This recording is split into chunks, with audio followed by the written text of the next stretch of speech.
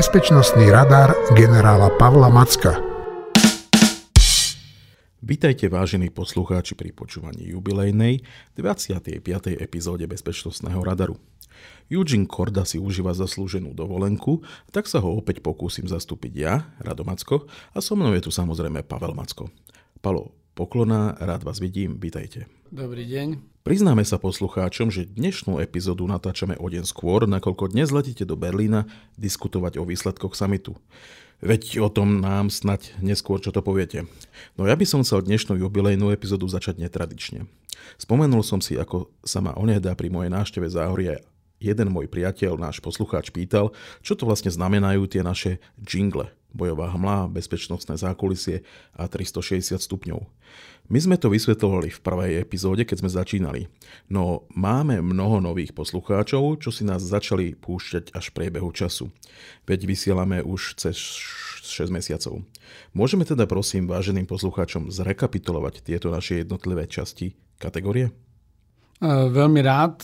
Ja som sa snažil tento radar spolu aj s vami spraviť tak, aby to bolo o aktuálnej vojne na Ukrajine, ale aby to bolo aj o tom, čo bežne sa nedočítajú v tých správach denných, že kde sa čo stalo, kde čo vybuchlo, aby teda vedeli aj o zákulisí a aby vedeli aj niečo, čo sa deje vo svete. Takže bojová hmla, to je o tom, čo sa práve teraz deje. Na Ukrajine samozrejme je to týždenná relácia, takže tam robíme taký súhrn za týždeň. A je to preto, lebo aj napriek tomu, že žijeme v informačnej dobe, tak stále nevieme všetko. My tie informácie sa dozvedáme z rôznych zdrojov a dokonca ani tie samotné spravodajské služby nemajú úplne všetky informácie. Vždy je tam určitá miera nejasnosti, neurčitosti a to sa nazýva bojová hmla. Takže bojová hmla aj v digitálnej ére funguje, preto sme to nazvali bojová hmla. A vlastne ja sa snažím vyťahnuť z tej bojovej hmly tie kontúry toho, čo sa skutočne deje. Nie popisom každého taktického útoku, ale toho trendu, že čo sa vlastne deje, aký to má význam pre ďalší vývoj toho konfliktu.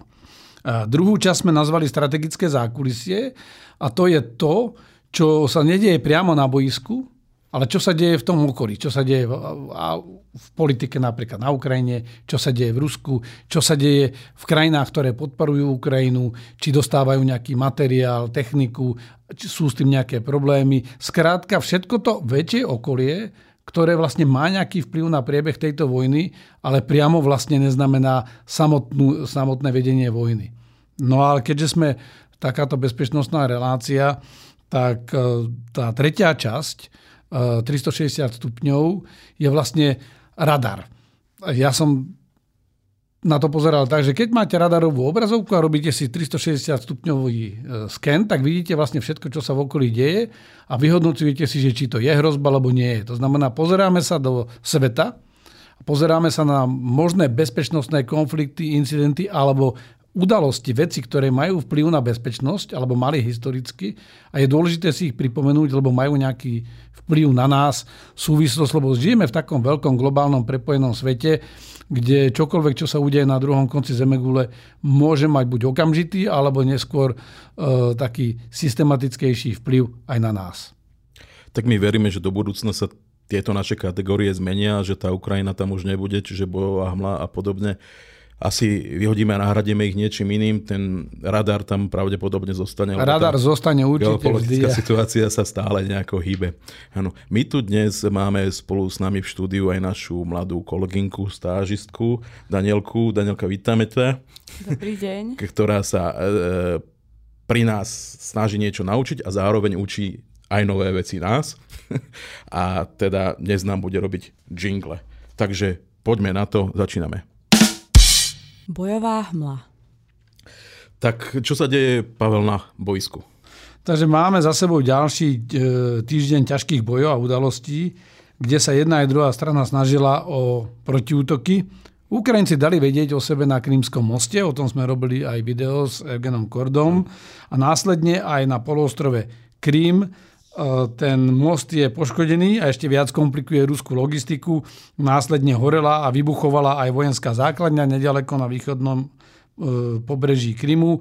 Vybuchoval muničný sklad. Najnovšie sme zaznamenali útok dronmi na severozápade Krymu. Inak povedané je to, čo Ukrajinci hovoria, že ich prážia na pambici, vlastne aplikujú takúto taktiku varenia žaby a odkazujú Rusom, že na Kryme to nebudú mať ľahké a že ten Krym bude pre nich čoraz ťažšie udržať. Snažia sa ich akože postupne tých turistov vyhnať stade? Nielen turistov, ale vojakov. Hovorilo sa, že teda následná odveta, že to bola nejaká červená čiara opäť pre Putina, že zaútočili na ich územie, aj keď to není ich územie, ten most. Neviem, mne to príde také, a že teda jeho odveta je tá zrušenie tej dohody obilnej, ale čo si o tom vymyslíte? Vysvetlím, zrušenie obilnej dohody sa vedelo predtým, než Ukrajinci zaútočili na Krymský most, lebo o tom Rusi už hovorili a indikovali to, že nebudú predĺžovať tú dohodu. Turci na to predsa mi tom povedali, že ak bude treba, tak oni budú dodržiavať obilnú dohodu a vynúcovať ju aj sami, bez Ruska, takže toto je falošný argument. Pokiaľ sa bavíme o samotnom moste. Most je v zmysle medzinárodného vojnového práva alebo medzinárodného humanitárneho práva, teda podľa ženevských konvencií, legitímnym cieľom. Po tom moste prepravujú Rusi vojenské zásoby, prepravujú sa tam vojská, ktoré vedú agresiu a tým pádom je to legitímny cieľ. Ten most je samozrejme z pohľadu Ukrajincov ilegálna stavba. Samozrejme Rusi by teraz mohli namietať, že ten most je jednou časťou v tej pôvodnej Ruskej federácii, druhou časťou v anektovanom Kryme. Principiálne čokoľvek na území Ruskej federácie, nielen na území Ukrajiny, čo sa priamo podieľa alebo podporuje vedenie vojenskej agresie, je v zmysle nielen logiky, ale aj medzinárodného práva legitímnym vojenským cieľom a Ukrajinci sa musia starať len o to, aby boli tie kolaterálne straty čo najmenšie. Ale nedá sa im úplne zabrániť, to znamená, zahynuli tam aj dvaja civilisti, ale volili ten útok v noci práve preto, aby tie civilné straty minimalizovali, lebo keby útočili cez deň, tam sú obrovské kolóny tých turistov a všetkého možného, čo sa vozí z jedného brehu na druhý a tým pádom Ukrajinci preto zvolili aj ten nočný čas, nielen preto, aby neboli vidieť, ale aj minimalizovali kolaterálne straty. Prepáčte, ja sa ešte k tej dohode vrátim. Není za tým nejaké to ochladenie ďalších vzťahov medzi Tureckom a Ruskom? Nechcem špekulovať, Rusi sa snažili vynegociovať si niečo ďalej pre seba, niečo viac. Boli znepokojení aj vyjadreniami Turecka vo vzťahu k Ukrajine, keď Turecko povedalo, že Ukrajina na to patrí. To určite nebolo niečo, čo by sa Kremlu páčilo.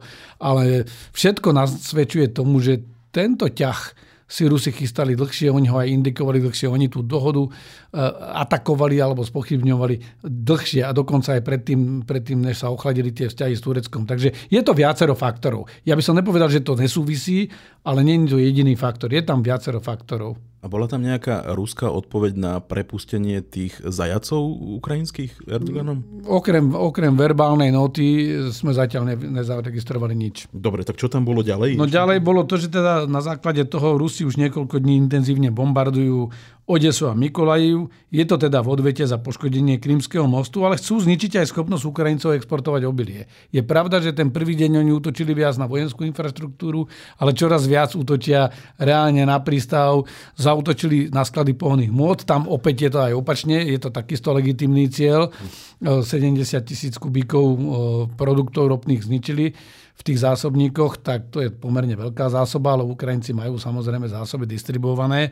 Ale ničia teraz aj tú infraštruktúru v rámci prístavu a v tom okolí, ktorá vlastne slúži na tú, v angličtine sa tomu hovorí transloading, na to prekladanie toho obilia, toho zrna medzi tými pozemnými zásobníkmi a morskými plavidlami. Takže to je ďalšia časť.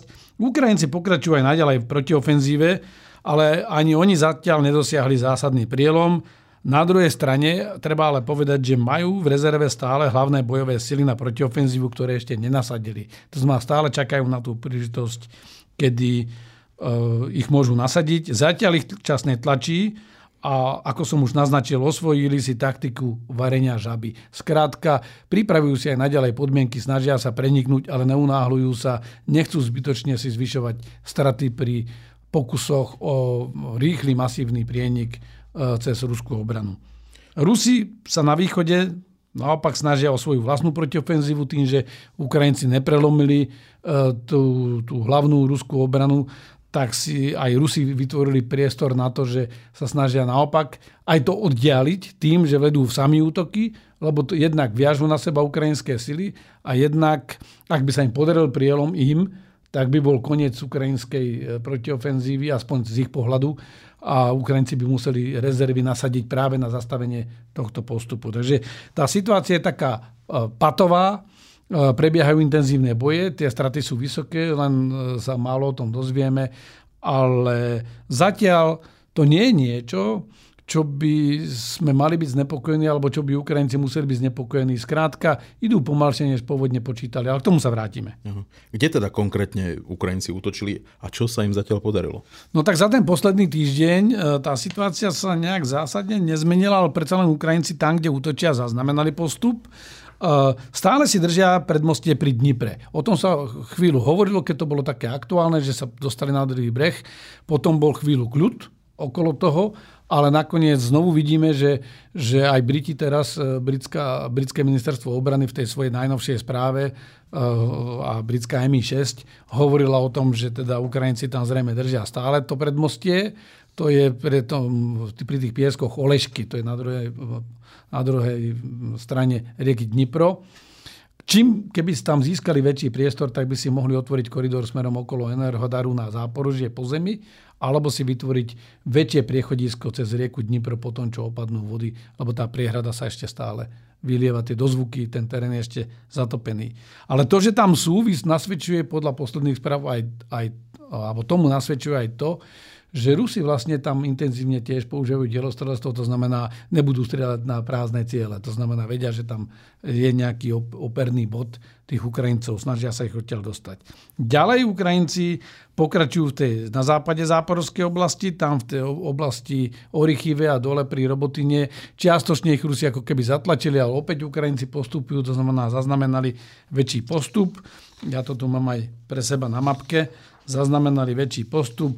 Postupujú potom na rozhraní Záporovskej a Donetskej oblasti, to je ten tzv. Vremírský výbežok. Tam idú na viacerých smeroch, dostali sa vlastne až už na prvý okraj tých ruských obranných línií, tých hlavných. No vlastne teraz je to otázka, že či buď v tej Záporovskej oblasti, alebo na tom rozhraní Záporovskej a Donetskej oblasti zatlačia aj ďalej. Tam sme videli, že teraz Staromajorské, to je takáto oblasť, väčšia obývaná oblasť, o ktorú sa bojuje, lebo predtým mali to Blahodnatné, Novodonecké, Veľká Novoselivka. Takže tam sa Ukrajinci posunuli, vlastne celý ten vremísky výbežok ako keby zarovnali a tlačia sa aj ďalej do tej ruskej obrany. No a na východe z toho pohľadu Ukrajincov stále prebiehajú intenzívne boje okolo Bachmutu. Oni najprv získali výraznejší postup na juh alebo juho-západ od Bachmutu. To je tá časť, kde ich Rusi teraz už zastavili a Ukrajinci naviac postupujú stále na sever od Bachmutu, kde predtým zase ich Rusi zastavili. Ale stále vlastne tí Ukrajinci si rozširujú to pôsobisko okolo Bachmutu. Ten postup je zreteľný, ale nie je to nejaký obrovský postup. V každom prípade majú momentálne Bachmut v palebnom dosahu, to znamená vedia palebne ničiť alebo dronami aj objekty vo vnútri Bachmutu. Takže toľko v kocke zhruba o tých Ukrajincoch. To znamená, ten trend je stále pokračujú a to je možno, čo by som k tomu dodal, pokračujú v tej intenzívnej kampani do hĺbky tej ruskej zostavy. Zničili tú základňu pri Tavrískej diaľnici, ktorú Rusi stavajú, to je vlastne, ktorá spája východné pobrežie s Sevastopolom, tak kde ako keby naprieč z východu na západ Krymského poloostrova. Tam zničili tú veľkú základňu. Teraz v posledných hodinách sme videli útok na severozápade Krymského poloostrova, kde boli opäť útoky dronmi. Ten Žonhársky most je stále poškodený, zničený. To znamená, výrazne Rusom komplikujú túto logistiku. No a okrem toho útočili na objekty v Melitopole, v Tokmaku, v Berďansku. To znamená, stále držia tie ruské sily v tom napätí, v tom tyle. Lebo to je presne to, čo potrebujú urobiť, že ako náhle by Ukrajinci prelomili, oni potrebujú prekonať zhruba 20-kilometrový, 25-kilometrový úsek tej najpevnejšej ruskej obrany. No ale pokiaľ si nepripravia tie podmienky aj v tom tyle ruskom, tak Rusi to zacelia, prisunú tam posily narýchlo a vytvoria ako keby narýchlo vybudované, síce nebudú také pevné, jak terajšie línie obrany, ale vedia tam vybudovať nové obranné pozície a to vojsko už tiež bude unavené po tom prelomení tej obranej línie a vlastne tým by vyvrcholil ten ukrajinský útok. Takže Ukrajinci, ak chcú byť úspešní, tak musia mať pripravené podmienky na to, aby Rusi nedokázali sa rýchlo preskúpiť z jednej časti, napríklad z Krymského poloostrova, nevedeli rýchlo prisunúť všetky posily na ten smer hlavného útoku, na ktorý sa stále ešte zo strany Ukrajincov čaká. Ano.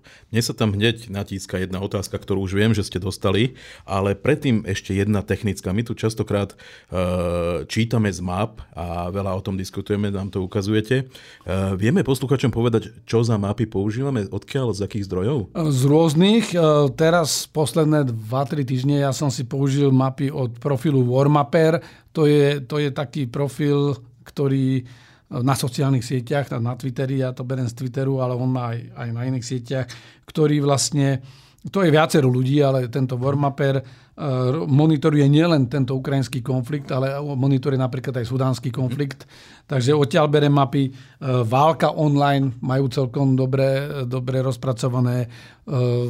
Potom Inštitút pre štúdium vojny, ISV, alebo IS2TV, ktorý má takisto zobrazuje svoje mapy. To znamená, aj ja chodím do viacerých zdrojov, lebo každý z nich má niečo do seba a je dobré si porovnávať, tí, ktorí sa do hĺbky o to zaujímajú, dobré si porovnávať tie trendy. Mne tieto mapy z Warmapperu vyhovujú preto, lebo ja nechcem v tomto podcaste riešiť konkrétny detail, ktorá jednotka sa o koľko metrov posunula. To sú detailné taktické mapy. Tieto mapky od Warmapperu skôr vyzerajú ako také operačné mapy, že to je len taká tá základná schéma, že kde asi sa dejú aktivity, sú tam tie šipky vyznačené, ktorým smerom vlastne sa tlačia Ukrajinci, ale nie je to ten detailný pohľad na boisko, lebo v tom sa aj tak like stratí. A druhá vec, v týždennej relácii to nemá ani zmysel. Áno, sme pri tých mapách teda a plánoch a teda pri tej otázke. Urobili niekde Ukrajinci chybu vo svojich plánoch? Ako to vidíte? Mal som už takúto otázku a nemyslím si, že by urobili chybu. Áno, všetci sme očakávali, že v tomto okamžiku už budú niekde ďalej, že proste tí Rusi už budú mať väčšie problémy. No ale pripravili sa Rusi.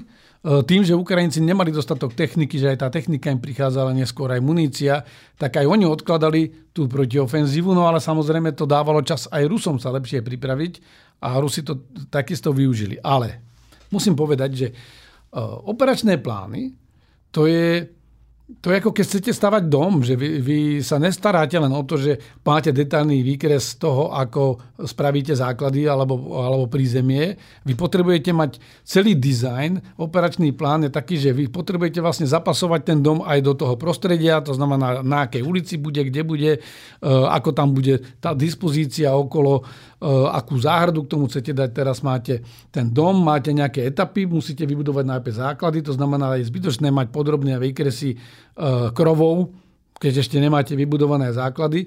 A vlastne operačný plán je taký, že to je pre tých ľudí, ktorí videli niekedy buď bludisko alebo sieťový graf, že máte vlastne nejaké milníky a máte tzv. Rozhodné body. Každý takýto plán má nejaké fázy a každá fáza má nejaké požadované alebo očakávané výsledky na konci, stav, nejakú kvalitu na konci, a to sú tie hodnotiace kritériá.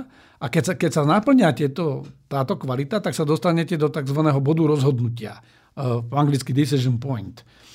Ten bod rozhodnutia znamená, že tam sa potom rozhodujete, že ako pôjdete ďalej. Či priamej línii, tak jak to máte, alebo odbočíte nejakou vetvou, lebo nie všetky podmienky boli splnené a musíte spraviť ako keby nejakú časť toho alternatívneho plánu. Tomu sa hovorí, že vetva toho plánu.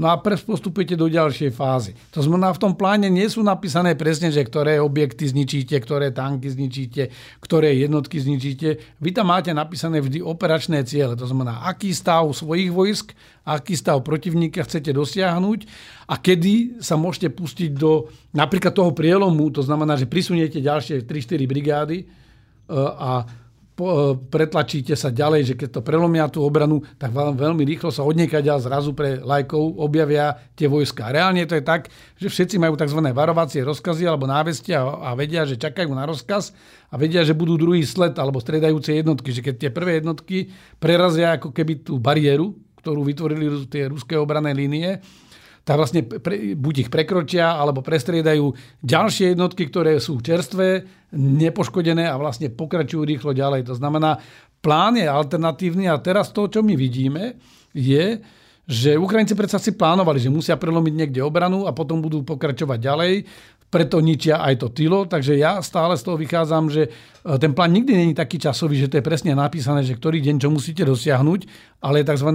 Condition driven v angličtine, alebo teda je to založené na podmienkach. Aby ste mohli urobiť ďalší krok, musíte najprv splniť podmienky toho prvého kroku, alebo musíte zvoliť alternatívnu cestu v tom bludisku, v tom sieťovom grafe.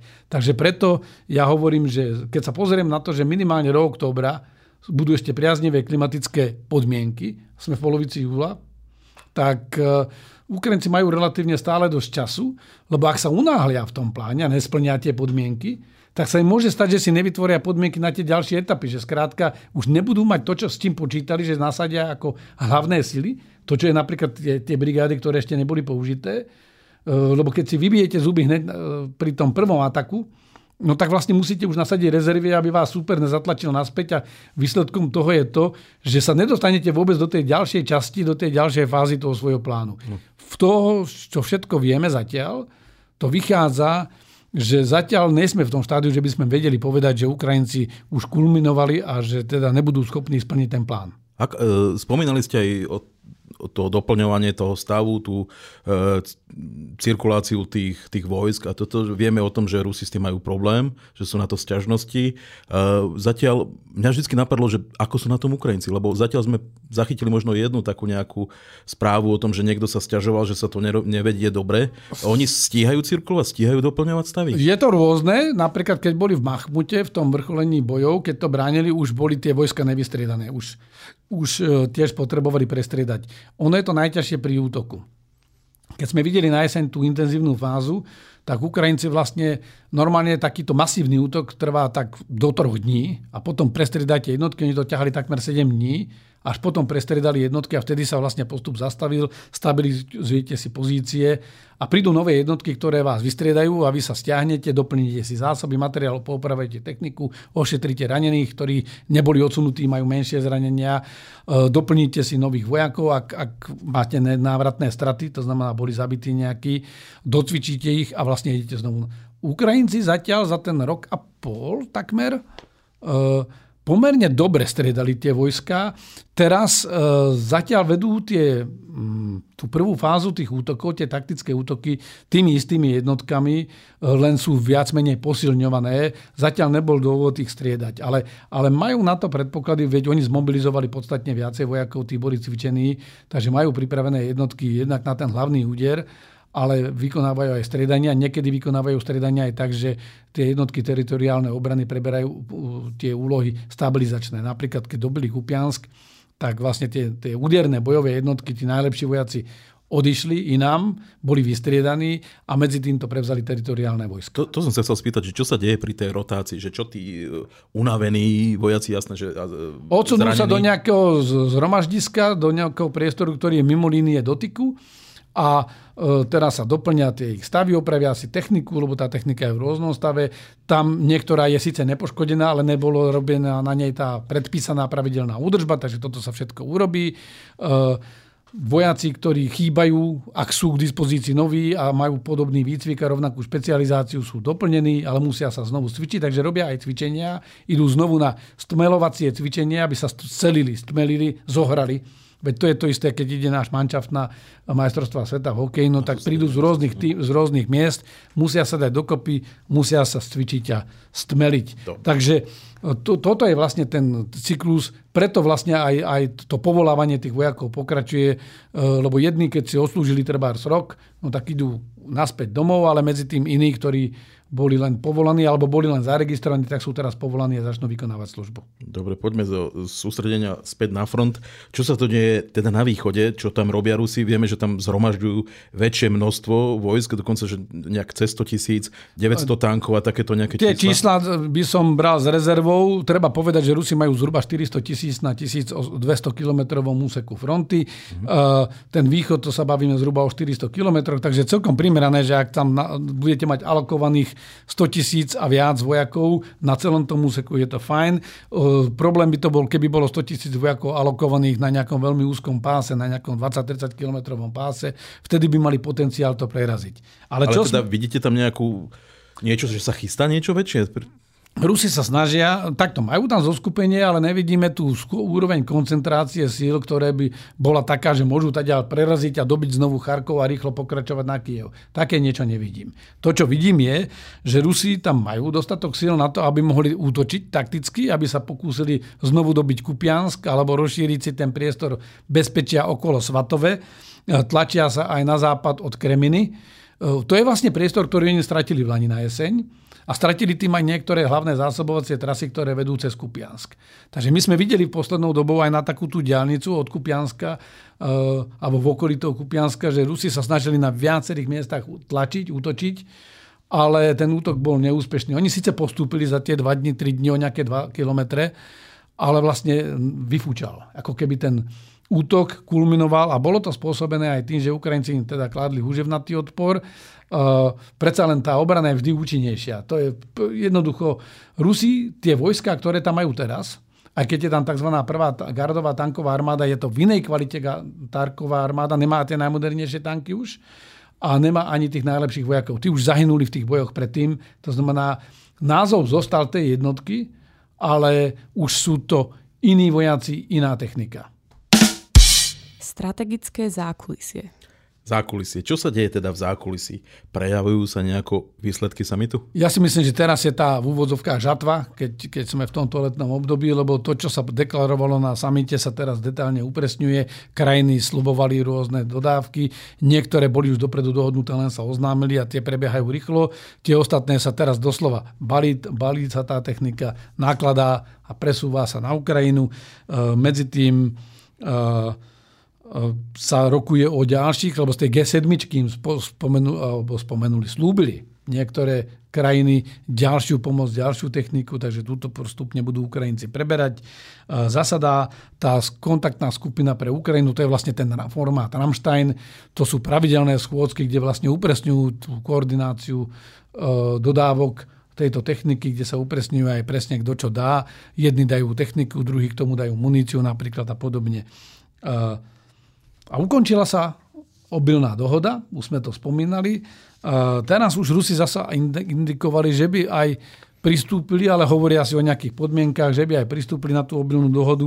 Na druhej strane vyhrážajú sa, že keď nebude dohoda, takže budú útočiť aj na civilné lode. To nie je také jednoduché, pretože tým pádom je to ďalší nelegitímny cieľ. Je pravda, že Rusi si z toho veľa nerobia a sú schopní potopiť nejakú loď niektorej tretej krajiny, ktorá ich menej bude bolieť, keď to tak poviem, a tým vystrašiť ostatných. Takže uvidíme, ako sa tá situácia bude vyvíjať. Skrátka, trúfli by si napríklad nejakú Turecku, keby tam išlo? Turecku by si asi netrúfli, lebo by to hrozilo eskaláciou. To znamená, tu je aj otázka, že ako sa zachová Turecko. V každom prípade Turecko sa snaží Rusom naznačiť aj s generálnym tajomníkom OSN s Guterešom, že bolo by dobre v tej dohode postupovať, ďalej pokračovať. Preto Rusi zase hovoria, že ona je nevýhodná vlastne pre ich export, pre nejaké ich časti. Takže uvidíme, ale myslím si, že skôr či neskôr dospejú k nejakej dohode, lebo ani to Rusko nie je v takej pozícii, že by si mohlo dovoliť nejakú priamu konfrontáciu alebo eskaláciu. A pokiaľ turecké lode budú sprevádzať svoje nákladné lode, tak neviem si dosť dobre predstaviť, že by ruské vojsko alebo ruské námorníctvo na ne priamo zaútočilo. Tam je skôr väčšie riziko, že môže dojsť poškodeniu tých lodí v dôsledku mín alebo ďalšieho priestoru. Ale tie koridory boli vyznačené v tej pôvodnej obilnej dohode. To znamená, jediný, kto tam môže tie miny položiť, sú opäť Rusi. To znamená, bolo by to atribuovateľné pre nich. Dobre. Veľa rozprávame v poslednej dobe o NATO ako organizácii. Veľa misinterpretácií tam zavádzajú aj naši politici a vlastne ako keby sa zabudlo, že o čom to v skutočnosti je. Vy nám určite viete nejak priblížiť tie články toho NATO, že o čom to vlastne je nejak v stručnosti. No v NATO, a ja tak hovorím, že všetky dobré dohody sú pomerne jednoduché. To znamená, zmluva o NATO je v podstate 14-článková zmluva, kde sú ale podstatné len niektoré tie články, tie ostatné sú tzv. Povinná jazda v akomkoľvek právnom dokumente. Aj tak je to celkom stručné. 14. Je to veľmi stručné. Tá dohoda bola uzavretá 4. apríla 1949. Bolo to v dobe studenej vojny, k tomu sa môžeme niekedy vrátiť postupne, že možno, že si dáme aj takú tú históriu, že jednotlivé etapy vývoja NATO. Prečo? No, lebo na budúci rok bude 75. výročie NATO a mnohí sa ozývajú, že zločinecká organizácia, už prežitá a podobne. Takže sa pokúsime asi priniesť, ak sa dohodneme, v tom radare postupne aj potom jednotlivé etapy, ale dnes by som sa vrátil vlastne k tej, tak jak ste sa spýtali, k tej pôvodnej zmluve, dohode o NATO. Takže tá dohoda vznikla, na začiatku boli tie pôvodné signatárske krajiny, ktoré ju podpísali. Mali strach po skončení druhej svetovej vojny z toho, aby sa znovu Nemecko neschopilo a neopakovala sa tá tragédia z druhej svetovej vojny a mali aj strach zo Sovietskeho zväzu, ktorý porušil všetky dohody, na ktorých sa dohodli aj na Jalskej konferencii, lebo Sovietsky zväz slúbil, že v tých tzv. Oslobodených krajinách, že nechá normálny demokratický proces, aby si tie národy mohli vybrať sami svoj osud. No ale prvé, čo bolo, že nainštalovali Sovieti všade komunistický režim pod rôznymi názvami. Niekde to bola strana pracujúcich, niekde komunistická strana Československá, ale vlastne všade nasadili režimy a potom, čo dostali aj Československo v 48., tak Západu bolo jasné, že Západ demilitarizoval, západná Európa prijímala Marshallov plán a rekonštruovala sa a Východ odmietol, napriek tomu, že napríklad Československo ho chcelo, ale bolo donútené odmietnúť. Poľsko dokonca aj prijalo Marshallov plán a potom to znegovali na Stalinov príkaz. Tak sa začali dávať dokopy a vytvorila sa dohoda o kolektívnej obrane. Dokonca pôvodne mala vzniknúť niečo aj ako spoločná západoeurópska armáda, ale hovorím, k tomu sa môžeme vrátiť v tej histórii. Takže čo vlastne tá zmluva o NATO hovorí? V tom článku 1, to je taká tá základná preambula, po preambuli základný článok, ktorý hovorí o tom, že áno, tie krajiny si dávajú dokopy hlavne preto, aby zabezpečili mier pre seba a pre svoje okolie. Článok 2 hovorí aj trošku viac o tom, že tá spolupráca nebude len, keď už vypukne vojna, ale že tá spolupráca bude systémová, dlhodobejšia, de facto aj hospodárska. To znamená, to je to, čo sa tak často hovorí, že NATO je nie len spoločenstvo pre obranu, ale je to spoločenstvo aj spoločných hodnôt. To znamená, sú to krajiny, ktoré vyznávajú podobné hodnoty ako ľudské práva, právny štát, slobodný trh a preto budú spolupracovať aj hospodársky. No a prichádzame k tým nosným článkom tej dohody alebo Washingtonskej zmluvy a to je článok 3. Ten hovorí jasne, že na to, vlastne z logiky veci, že na to, aby sme sa mohli spoločne brániť, no tak každý musí byť schopný sa brániť a vlastne tú silu zväčšíme tým, že to budeme robiť spoločne.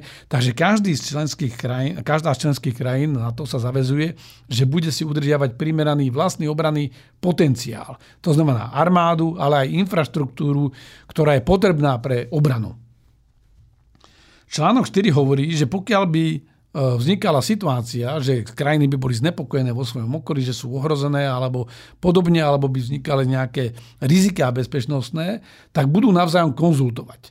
To znamená, nebudú konať unilaterálne, ako každý sám za seba, ale naopak majú právo aj spýtať požiadať aj o podporu, aj o konzultácie s tými partnermi a ten článok 4 bol viackrát aktivovaný aj v poslednej dobe, práve aj v súvislosti s tým, čo robí Rusko, lebo tie krajiny, ktoré boli alebo sa cítili ohrozené ruskými aktivitami na rozhraní Ruska a Severoatlantické aliancie, tak si vyžiadali aj konzultácie.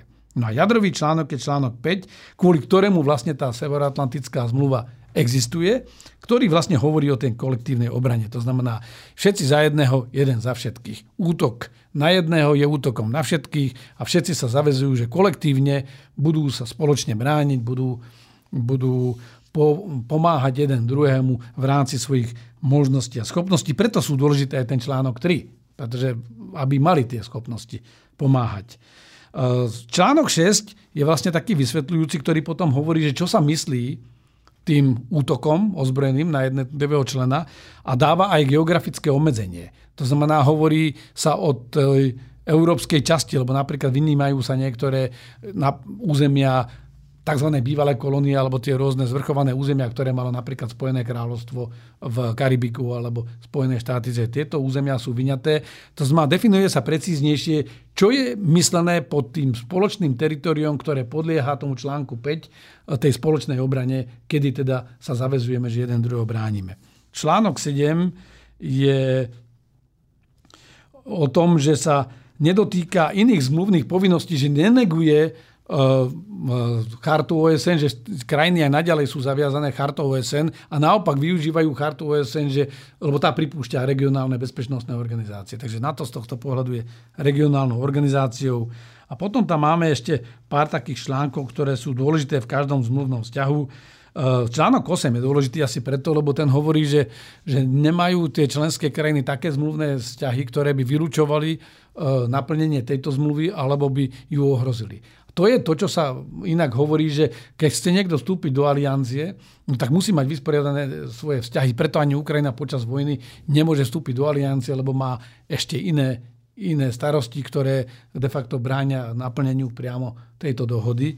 No a tie ostatné články môžeme len rýchlo prebehnúť, že by som povedal, že je tam ten spôsob ratifikácie, kde sa ukladá tá dohoda, ale hovorí aj o tom, že môžu pristúpiť k nej ďalšie krajiny. Lebo inak by vlastne tá dohoda bola uzavretá len pre tých pôvodných signatárov. Takže na základe toho článku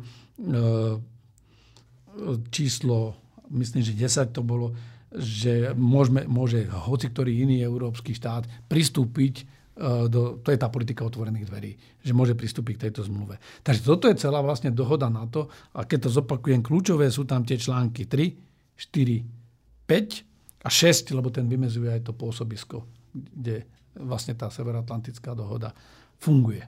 Áno, veľa sme rozprávali o tom, že nemôže žiadať krajina, ktorá nemá vysporiadané tie nejaké veci a teda prebieha tam vojna, čo žiadal stále Zelenský nejaký prísľub toho.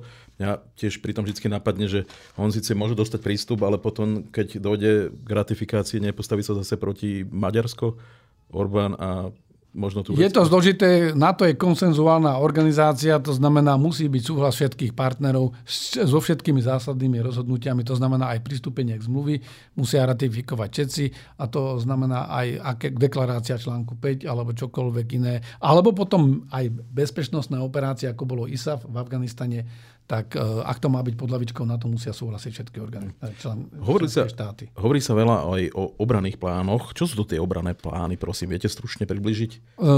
Veľmi stručne, lebo doteraz na to plánovalo, existujú tzv. Predbežné plány, to znamená, dopredu si niečo plánujete na nejaké možné situácie, alebo existujú tzv. Krízové plány, to znamená v momente, keď sa vytvorí nejaká kríza alebo vzniká nejaká kríza, zasadnú plánovacie týmy, vyhodnotia situáciu a začnú plánovať.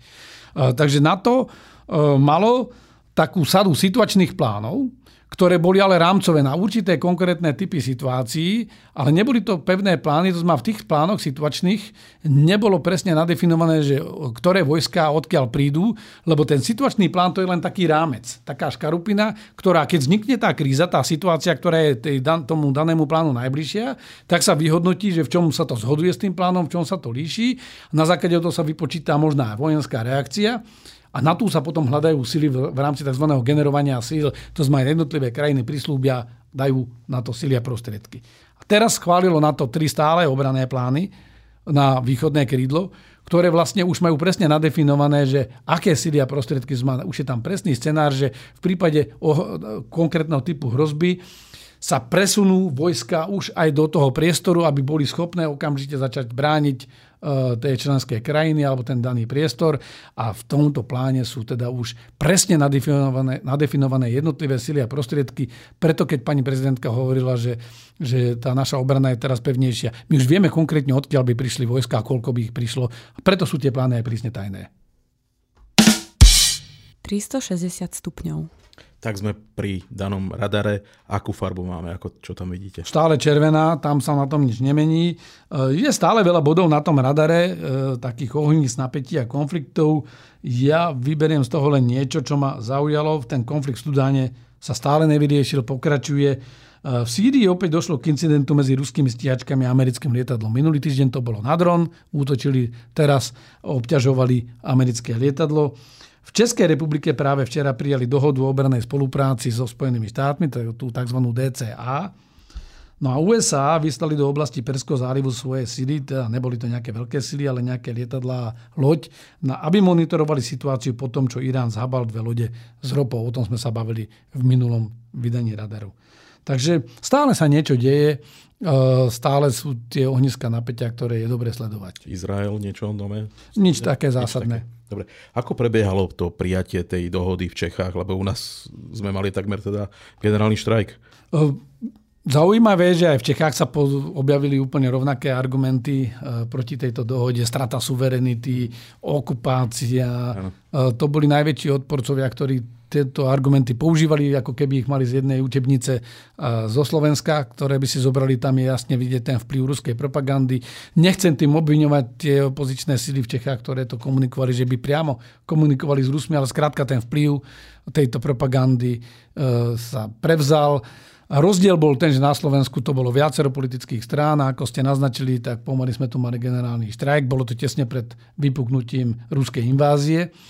A to znamená, Rusi mali eminentný záujem toto spochybňovať, bombardovať, vlastne viedli takú propagandu, že Západ ako keby tlačí na Rusov, reálne zaútočili Rusi. V Čechách toto prebehlo nakoniec kultivovanejšie, poučili sa aj z tej našej skúsenosti a vlastne včera v snemovni za to zahlasovali všetky politické strany vrátane opozičného ANO, Andreja Babiša, a jediný, kto bol proti, bolo SPD, Omia Okamuru.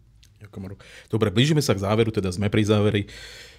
Pred ešte jeho bodkou teda ďakujem vám, ďakujem poslucháčom, ďakujem Dade a teda pozdravujeme Jenka a na záver jeho obľúbené. Citát. No tak už minule sme hovorili, že zajtra 21. júla je výročie narodenia generála Milana Rastislava Štefánika, tak ja si dovolím ešte raz pripomenúť jeho možno najznámejší citát. Kto si myslí, že mu slobodu druhých vybojujú, ten jej nie je hodný.